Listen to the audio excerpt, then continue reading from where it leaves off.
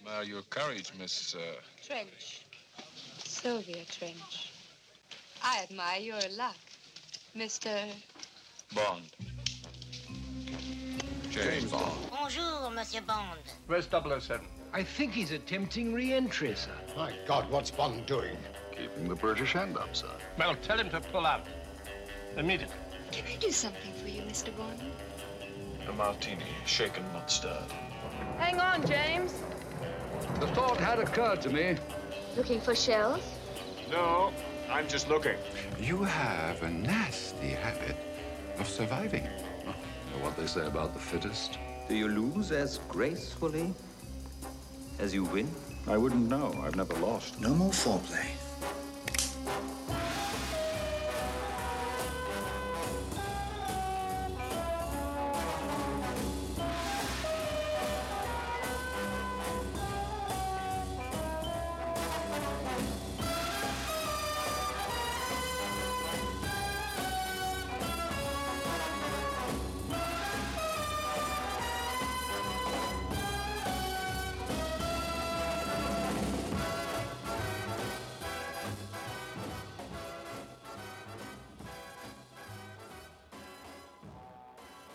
Hello and welcome to a new episode of Bond Backwards, which we started earlier this year as a way of, going through all the Bond movies and reviewing them and watching them in anticipation of the release of No Time to Die, which was supposed to come out in April 2020, but then got pushed to November because of COVID, and now it's going to come out in April 2021.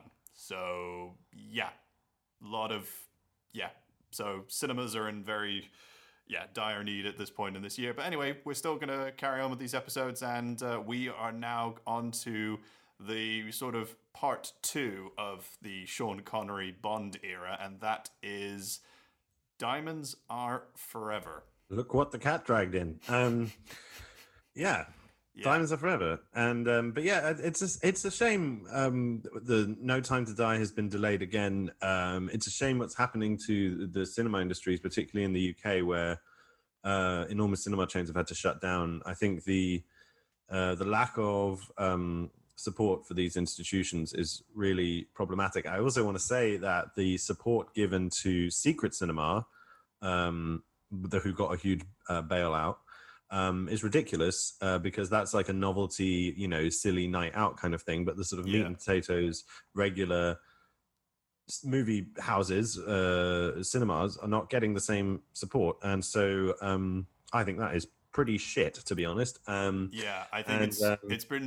think I've only been to last time I went to the cinema before everything got locked down, that was in March. And then I went recently in September as well. And now I feel like I should, I haven't read any reports of COVID cases coming from cinemas, so there's got to be a way to, if these businesses are on the verge of, shutting down permanently, then it's not on the punters to go and expose themselves. That sounded wrong. To go to the cinema and take the risks associated with that. It should be on the governments to provide the funds to keep these businesses solvent. Anyway, that's my position on it.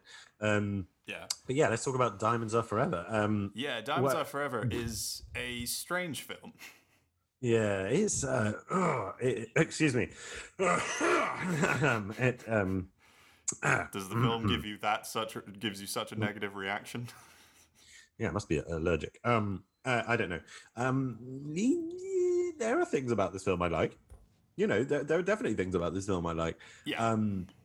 The thing is that this is a very messy corner of the Bond franchise, because you've just had Lazenby, and then they decide to Lazenby is not coming back, or however that decision gets taken, and then they decide in their dithering to offer the role once again to Connery, who'd already gotten fed up playing the part with You Only Live Twice. So Connery comes back, he does one more film, and then you get... two more films if you count Never Say Never Again. Which we don't. So he does this film and then he fucks off again. The issue with it is that this is supposed to be a direct sequel to On Her Majesty's Secret Service, except that the two main characters are played by different fucking people.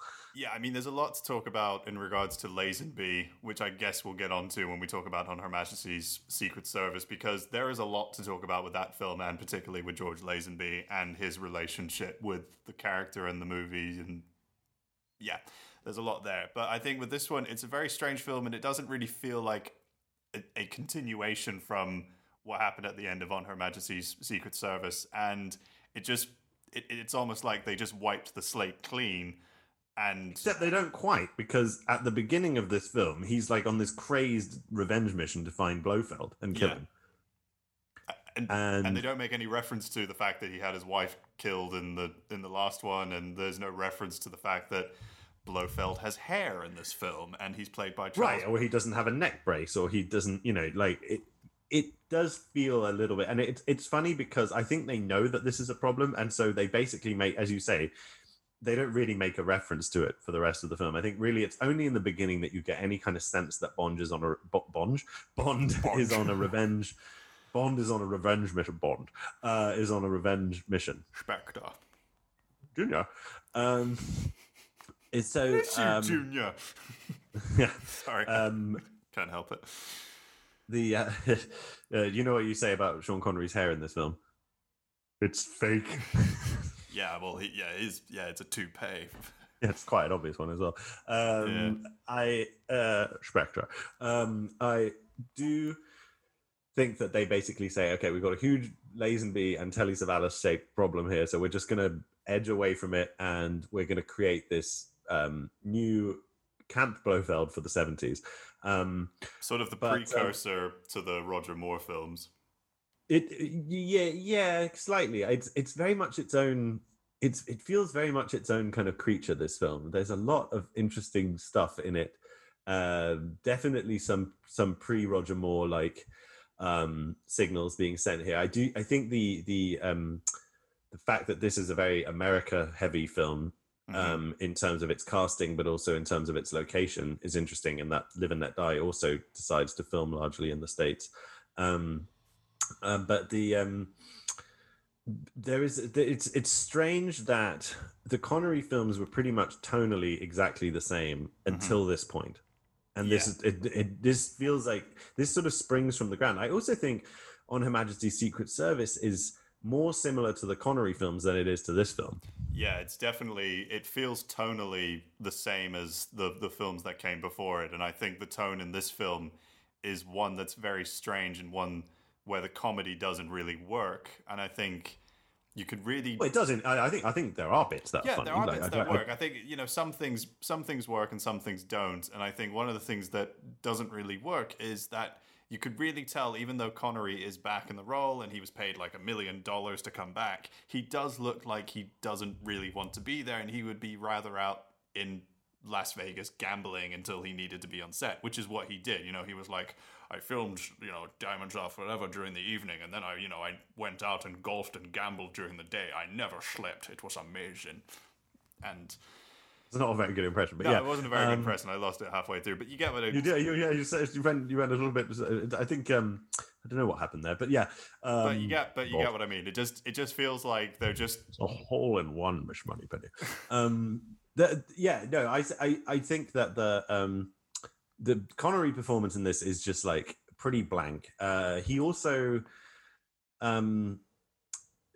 he just doesn't. It's in the begining they try and make this big like, oh, look who's back, it's Connery, and he just, his face is just like, oh, here I am. It just doesn't have the enthusiasm for the role is there, especially when he says, my name's Bond, James Bond. It's like, my name's Bond, James Bond, where's Blofeld? Yeah. Ooh. Come on, let's get this over with. Yeah. It's and I think it's like, okay, fuck, we fucked up. We should have cast. I mean, Roger Moore would have been great for this film. He would have been pretty good. In this film would have been a perfect first movie for Roger Moore if they could have got him. Definitely. And I think he would have fit into the universe of Diamonds Are Forever perfectly. it would have been amazing to see him and Charles Gray facing off. Charles Gray as Blofeld. I mean, we love Charles Gray. Yeah. He's such a delightful actor to watch in everything. Blofeld isn't exactly menacing though when played by Charles Gray. No, let's be honest. I think he was menacing as Donald Pleasance in You Only Live Twice, and he was menacing as hell as Telly Savalas in On Her Majesty's Secret Service. In this one, not so much. And also remember that we've been going right back to 1963 with From Russia with Love with Blofeld as a character. Like, talk about menace. Like, we didn't even see his face the first two times he appeared in From Russia with Love and in Thunderball, and the cat and everything else. And then by the time this film comes along, you've got a Blofeld who's so defanged and so unscary that he at one point dresses as a woman and has that amazing line where he goes, "Look what the cat dragged in." And that's a good impression. And it is what I said. That's a good impression of him. It is so funny because it's the Charles Gray that we will see in Rocky Horror Picture Show, really, that's playing Blofeld in the song, and there's nothing wrong with that, but it is an interesting choice. But he was very good as Henderson in You Only Live Twice. Yeah, well, that was one of the great little Bond cameos. He's also great in a film called Night of the Generals, which I can heartily recommend. Oh, the Peter O'Toole movie. I haven't seen that. Yeah. I really want to. No, it's really interesting. It's very entertaining and a little bit mad. The way you described it once, it's really good. It sounds really interesting. Yeah, it's quite unusual, but it is good. Anyway, so check it out if you want. But the sort of the lack of menace of any kind, the lack of danger of any kind. The most dangerous characters in this film are Mr. Wint and Mr. Kidd, played by Bruce Glover and Potter Smith, who it's sort of hinted at that these two characters are lovers, and apparently during the making, it's like they whack you over the head with it again and again. Yeah, and I think it's funny because Bruce Glover. They gave the impression that to Sean Connery that they both were actually lovers while they were making the movie, and they were able to convince Sean Connery of that. And it wasn't until a few years later when Bruce Glover was on a plane and he was flirting with a flight attendant, and then behind him he just hears "You son of a bitch," this Scottish accent voice, and then it turned out to be Sean Connery. I mean, no one really comes out well from that story. I think Sean Connery's sort of homophobia, and then the fact that Bruce Glover was flirting with a flight attendant. I think everyone kind of needs to, look at themselves in that situation. But and also what's to stop a gay man flirting with a flight attendant? But they're wonderful.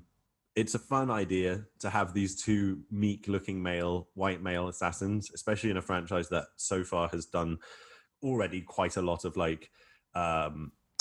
has used quite a lot of racist tropes with henchmen. Yeah.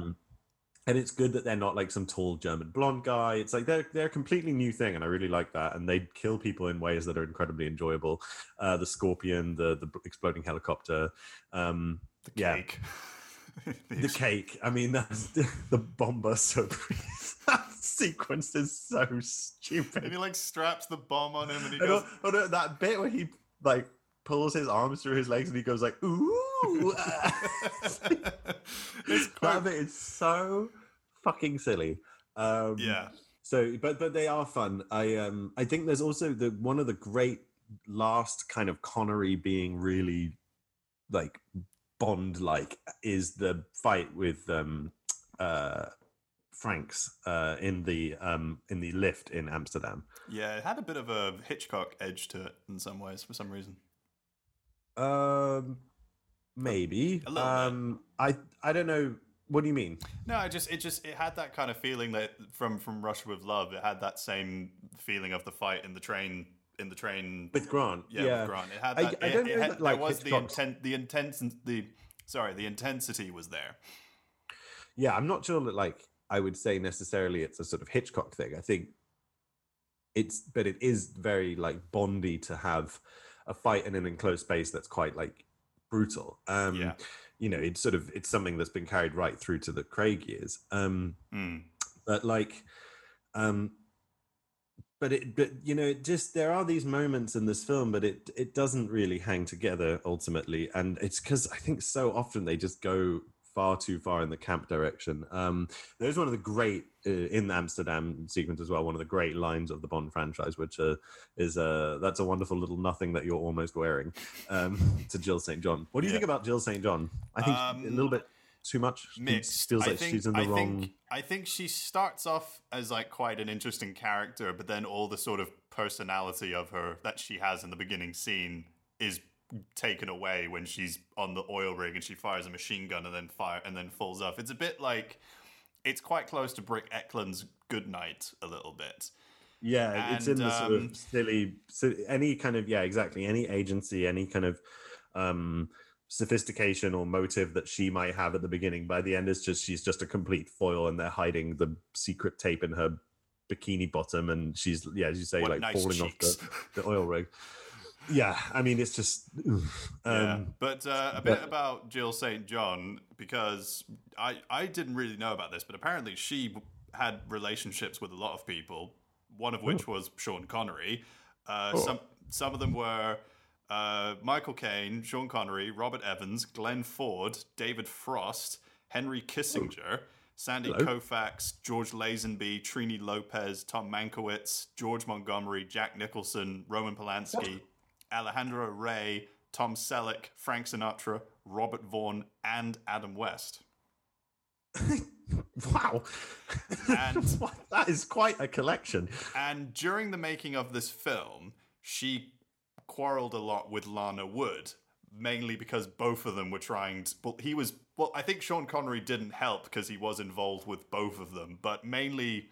Oh my God, what a mess. Yeah, but also the fact that, Lana Wood is the sister of Natalie Wood, and Jill St. John married Robert Wagner, and she still is married to him. And if some people are, familiar with the Natalie Wood story, there are a lot of sort of conspiracy theories that maybe Robert Wagner had something to do with that, and Lana Wood is one of those people who actually feels that he did something. And there was something to do with Natalie Wood's death. Yeah, with Natalie Wood's death, and there was actually.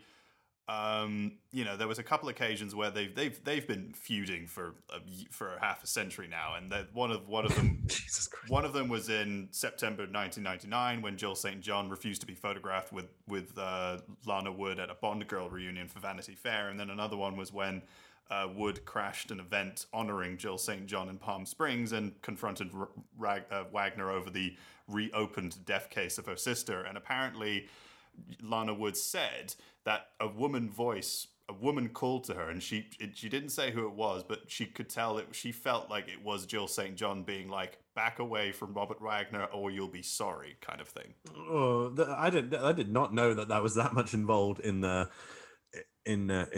particular story. But that's that's Hollywood for you. Yep, sure. But Lana Wood is, she doesn't get the best part, I guess. It's fair to say. She got quite a lot of. I mean, she had to wear like something that was quite revealing, and then during the when she's thrown into a pool, she was like, everybody was just like oh like that, like everyone was just ogling her and stuff like that, and there were I think they had to sort of cut around like the dress that she was wearing when she gets pulled out, because a lot of it was quite revealing and stuff. There's a lot of accidental nudity in this movie if you pay attention. Oh, well, I'm sure there are a lot of people do. I'm sure there's a lot also, of... I think, just spoiler alert a little bit, because Lana Wood's Tiffany O'Toole is killed. Plenty O'Toole. Plenty O'Toole. That's the whole point of the name. Plenty O'Toole is killed, and she's found drowned in a pool. And there's actually a scene where she goes back up to the hotel room where Jill St. John's character is with Sean Connery, and she comes back to pick up her things, and she sees that they're having sex or whatever, and then she gets like the address for where Jill St. John lives in Las Vegas. So she was killed because of mistaken identity. I don't know why they never cut that scene out, because it explains why Lana Wood's... They did cut it out. They did cut it out of the film. I don't know why they didn't keep it in, because it would have explained why she was at the place in the pool and stuff. I don't know. Oh, I see. Okay, yeah. Maybe because there was more accidental nudity that they had to probably get rid of. You could see my anus. I don't. Yeah, there is probably like a whole. This film feels very horny. There's a lot of material for professional wankers to watch for in this. I mean, if there's it does feel like there's a lot of like almost sort of carry on levels of like kind of around cleavage and bottoms and whatever else. Yeah. It's amazing that like the grossness of the culture. I didn't really know that level of like discomfort had been felt by Lana Wood, but I'm not surprised. And it is, it's pretty dismaying that like even that while making a film that's this sort of inherently misogynist as the Bond franchise, that there isn't some kind of like concession to the actress's offset being like, well, we're just making a movie, but we're not actually like this kind of thing. They're just like doubling down on it. So whatever. So the Vegas and Bond does not feel like a match made in heaven, although you do get a pretty fun car chase, although it's way more in the Roger Moore kind of car chase era than in the... I mean, I don't know why, but it feels a bit like out of Blues Brothers or something. I don't know why. Well, like a Rat Pack film, it has that. And I think, the bit where it goes sideways is a little bit similar to the corkscrew river jump in Man with the Golden Gun. It's nice to see Bruce Cabot in this film, one of his last. Yeah, it was his final film as Bert Saxby. Saxby. Really? It is his final film. Yeah, it was his, as Bert Saxby. Bert Saxby. And I do like, what's his name, who plays... Jimmy Dean? Yeah, no, not... Yeah, it's Jimmy Dean. Yeah, who plays Willard White, who is loosely... I cannot see... If someone shows me a map which has Baja, California on it, I cannot see that without going, Baja! Yeah, I know. It's just... It's like every time I see that, I just go, Baja! It's just the way he says... I don't have anything in Baja! It's like, it just sounds so made up the way he says it. But then when I saw it, when someone like... Yeah, I've never really dwelled, before watching this, I never dwelled on Baja, California as like a funny word, but I cannot think of it or look at it, or if I ever visit Baja, I'll be saying it every fucking day. It's like, every time I see a sign. It's like, where are you flying to? Baja. Yeah. Welcome aboard this United Airlines flight to Baja. Baja. I didn't know I was flying to Baja. Baja. Yeah, apparently he had... You're in a field full of sheep, and one of them goes, Baja. I didn't know sheep said Baja. I didn't know they said that. We could probably do hundreds of these, but anyway. Let's not. No, but so, Willard White is a bit based... Tell him he's fired. Yeah, he's a bit based on Howard Hughes, and I don't think Jimmy Dean was very comfortable playing the character because he was worried that, Howard Hughes would be up in his, like, little house in, like, above his, like, penthouse, like, peering down with his binoculars on him or something. Well, I mean, I don't know how else. I mean, basically, he's a recluse who lives in a hotel, but in terms of behavior, I guess he could be like a young Howard Hughes. You get a pretty boring Felix Leiter in this film. Yeah, he's Norman very Burton. boring. I don't know who's the actor. He's Norman Burton. Norman Burton. He is a bit Jason Alexander-esque in some ways. I do like the fact Mark Lawrence, not that one, the guy, one of the henchmen with that sort of really striking face, who's in a lot of yeah, he's the guy. He's the motel guy in From Dusk Till Dawn, and he was also in The Man with the Golden Gun. He's the guy, the assassin at the beginning of the movie. Right.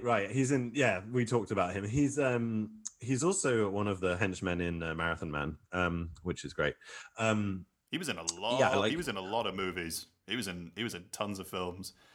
Oh yeah, just one of those like jobbing actors. Yeah. I mean, and also it's good to see him. One of the other actors who I'm a fan of who's also one of the sort of cronies of the Slumber Inc. attendants is Sid Haig, like a beard, a Sid Haig without his trademark beard. There's a moon buggy chase. That's pretty stupid. A little bit, yeah. Does this film imply that the moon landing was faked? I guess it's trying to point that out. Yeah, they would have. I think they would have. I think if it. They could have made it. They probably would have made it more obvious if they had someone come out looking like Stanley Kubrick or something like that. I don't know. Right. Yeah. If you believe the conspiracy theories, it's there's a whole film about The Shining as Kubrick's attempt to reveal that the moon landing was faked, isn't there? Yeah, it's discussed in the Room 237 documentary, and I think so it's part of a wider documentary. Yeah, okay. Or I think they might have done a documentary about it. I don't know, but they do discuss it in that documentary. But they discuss a lot of theories and stuff, which some of it makes sense and some of it's just like really. But yeah, interesting film. But yeah. Anyway, so I mean, Diamonds Are Forever is pretty pants ultimately. Yeah, and also the whole like laser in space with diamonds. It doesn't make sense. There is a great bit though where Blofeld talks about we could blow up Kansas and no one would find out about it for years, which is pretty funny. I mean, the Diamonds space laser. This is the first space laser, but there are going to be many, many more. Yeah, including I Bring You Icarus from Die Another Day. Right. Which is literally the same thing. Like it's crazy that they, of all the, as we said before, of all the Bond films to recycle, why do Diamonds Are Forever?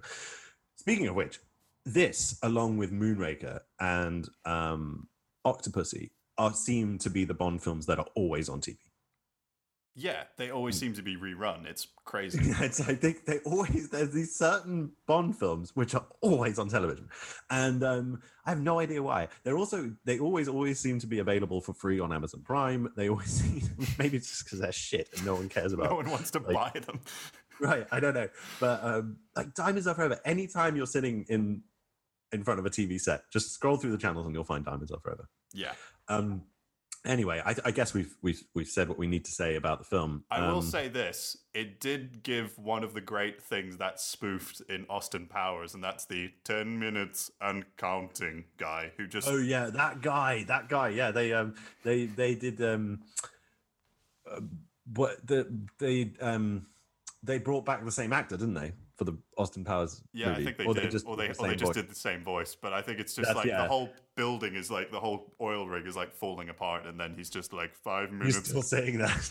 Yeah. Also, I think Blofeld's death, in inverted commas, is very poor. I think it's very it's very impersonal. Even if it's a sequel from like On Her Majesty's Secret Service, like have that like pay off, have it a bit more. Yeah, it's so unsatisfying, and then because it's not really clear if he dies or not. Although it's like, how is he going to survive that? I don't know.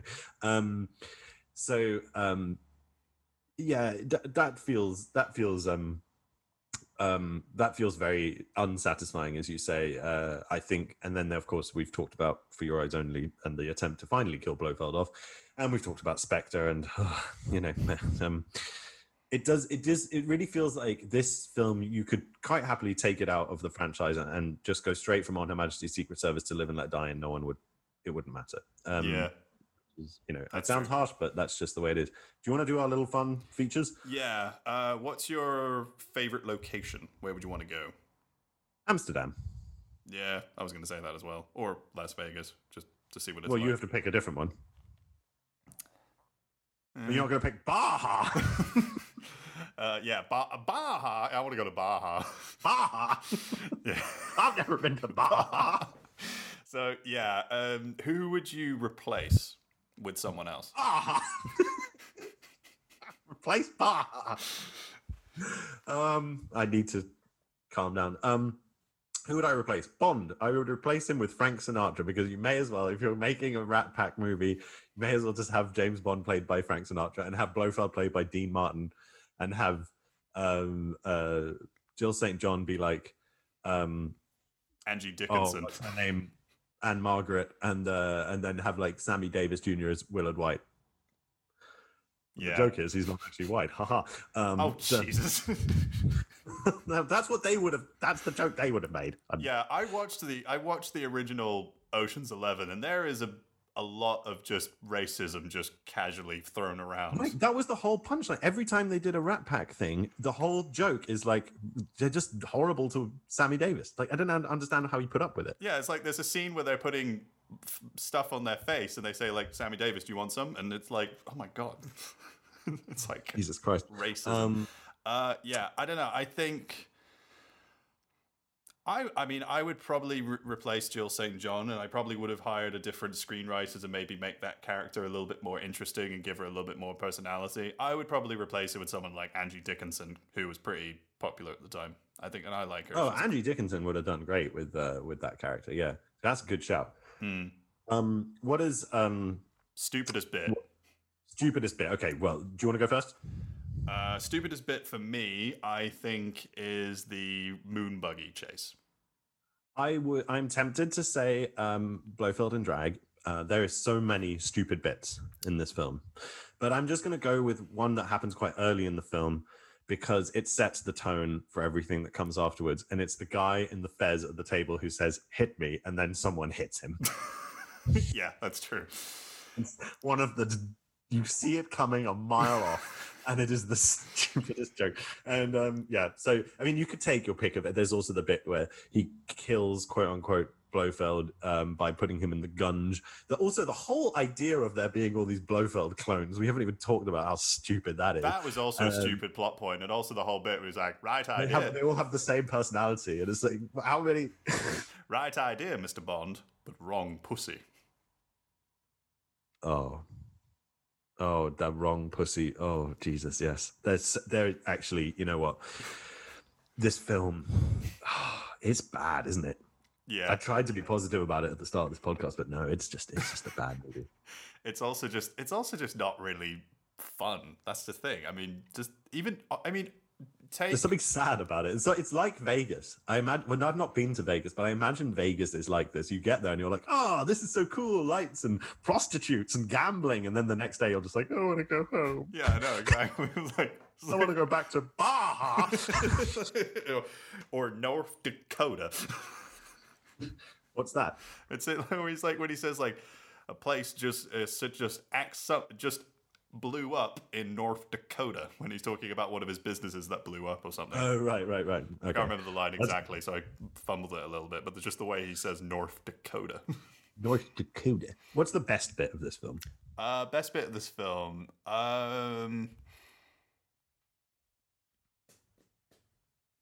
For me, it's the elevator fight. Yeah, I was going to say the elevator fight as well. And I also think the scene where he's almost burnt alive in the coffin, I think is quite a good sequence.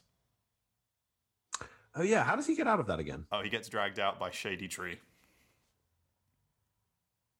Oh. Who's played? Right. So he doesn't actually save himself. Yeah, that is pretty scary and claustrophobic. Yeah, he was played. Shady Tree was played by Leonard Barr, who was a comedian. He was the uncle of Dean Martin. This film is just covered in like rat packery. Okay, well, so give it a rating. I'm gonna give it 2 stars or 2.5 if I was being very generous. I just think there's a lot of things about this film. What? Stars? Oh, martini. Sorry. Yeah. 2.5 martinis. I'm giving it 1.5 martinis. I know, just under 2. The second martini's someone's taken a sip of it. Yeah, I think the olive is rotten. I think there's a lot of things about this film that just didn't really. It wasn't a great return for Bond, and I don't really like the Shirley. Connery, you mean? Yeah, for Connery. Yeah, sorry. And also I don't really think it doesn't have a great song. The Shirley Bassey song, I don't think is that good. I disagree. I think the song is good. It's a bit too. I think the song is one of the better things about the film. Just has too many innuendos. I don't know. It's just a little. Oh, come on! It's a Bond song. It's Shirley Bassey. It's fun. Yeah. Did you ever listen to the song that she wrote for Quantum of Solace, but they didn't choose it? Did you send it to me? I'll send it to you. Yeah. Okay, well, I didn't do that yet. Quantum of Solace. Diamonds Are Forever and sampled, of course, famously by the now insane Kanye West. Jesus Christ, that guy! Jesus Christ. What? Well, he thinks he's Jesus, but he's not. I don't know what he thinks. He needs help.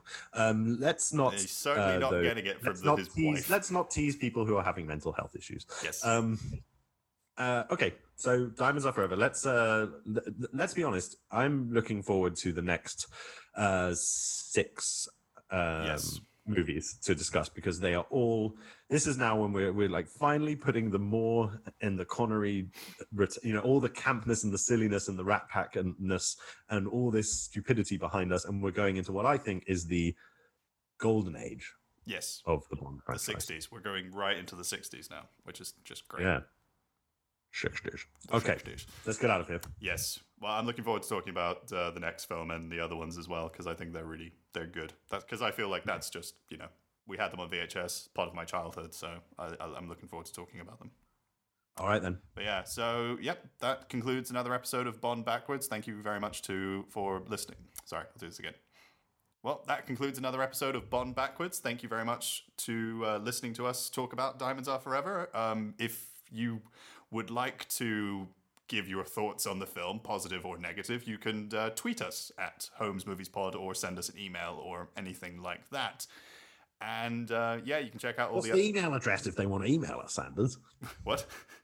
What's the email address? Oh, sorry. Yeah, holmesmoviespodcast@gmail.com. Yeah. And write to us, fools. Yes, and you can check out all the other episodes as well. So, we've got a few episodes left. Looking forward to talking about them. And, I hope at some point we get to see No Time to Die. Well, either way, this will have been a fun project. Yes. Well, adios. I could say farewell, but I'll say goodbye. Goodbye. Stinging in the rain. That's not funny, 007. Where's your butler friend? Oh, he blew a fuse. Shocking. Where's Drax? Oh, he had to fly. Positively shocking. You missed, Mr. Bond. I think he got the point. Right idea, Mr. Bond. But wrong pussy. You're not thinking that. I sure am, boy. Do you expect me to talk? No, Mr. Bond, I expect you to die. Goodbye, Mr. Bond. It's a Smith & Wesson. And you've had your 6.